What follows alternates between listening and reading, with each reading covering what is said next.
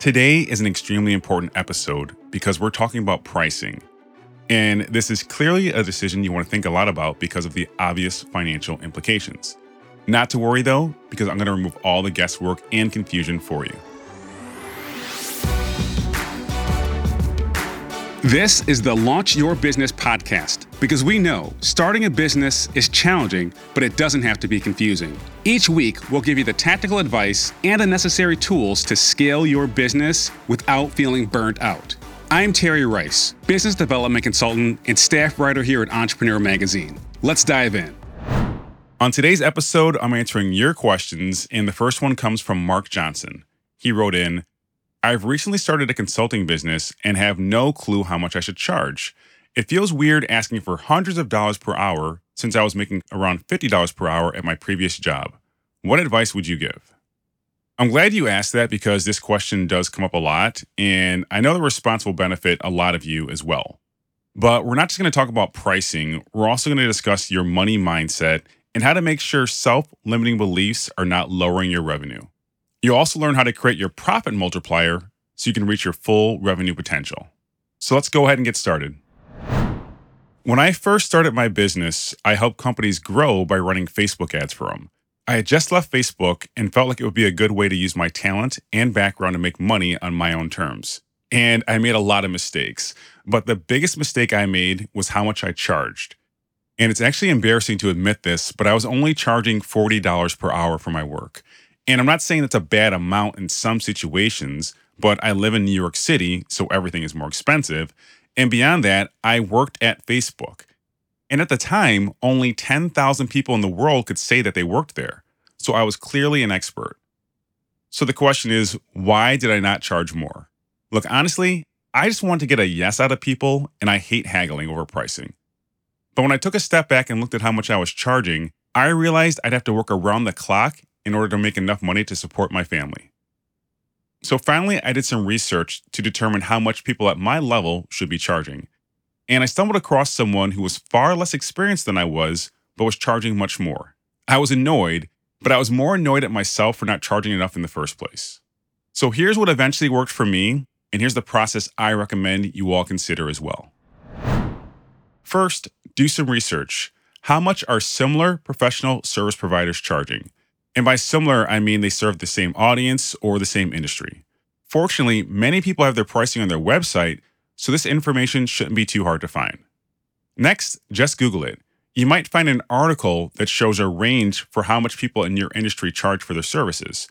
And I'm not saying you should automatically go with either of these prices, but it will give you a clear idea of what competitors are charging and the amount your prospects expect to pay. So let's say you notice the average compensation is $100 per hour. Start there, but then adjust up or down based on your experience. So that's your hourly rate, but you also want to think about how much you would charge for a project. And I actually prefer to charge on a project basis because you can focus more on the outcomes you deliver as opposed to how long it took you to do it. So let's say you have a service that would take you about 10 hours to deliver and you're charging $100 an hour. The service would cost $1,000. 10 times 100 is 1,000. Now listen, initially it will be very challenging for you to estimate how many hours a project will take, but you'll get better in time. But here's something else to keep in mind. How much money do you want to make during the year? $50,000?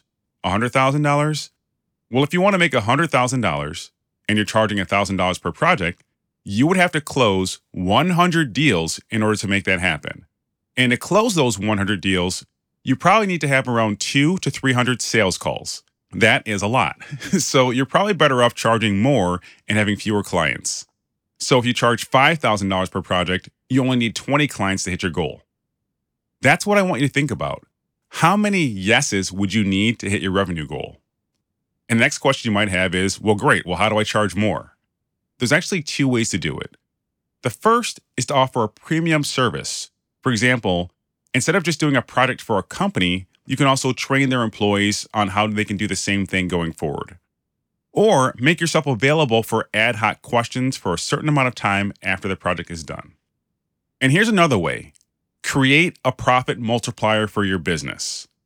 Now, you might be thinking, what is that? Good question. A profit multiplier is when you offer the same service, but change the context to make it more valuable. And I'll give you a good example here. A friend of mine is a sleep health educator. As you may have guessed, she helps people get a better night's rest. And one group that she focuses on is teachers. But there are a few ways she does it. The first is one-on-one consulting with individual teachers. She charges a few $100s and walks them through her signature process for getting more sleep.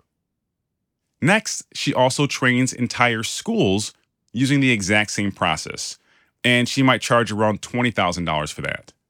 But here's the problem. Many service providers would stop there, but she doesn't, and neither should you. Her profit multiplier is selling the same training program to school districts.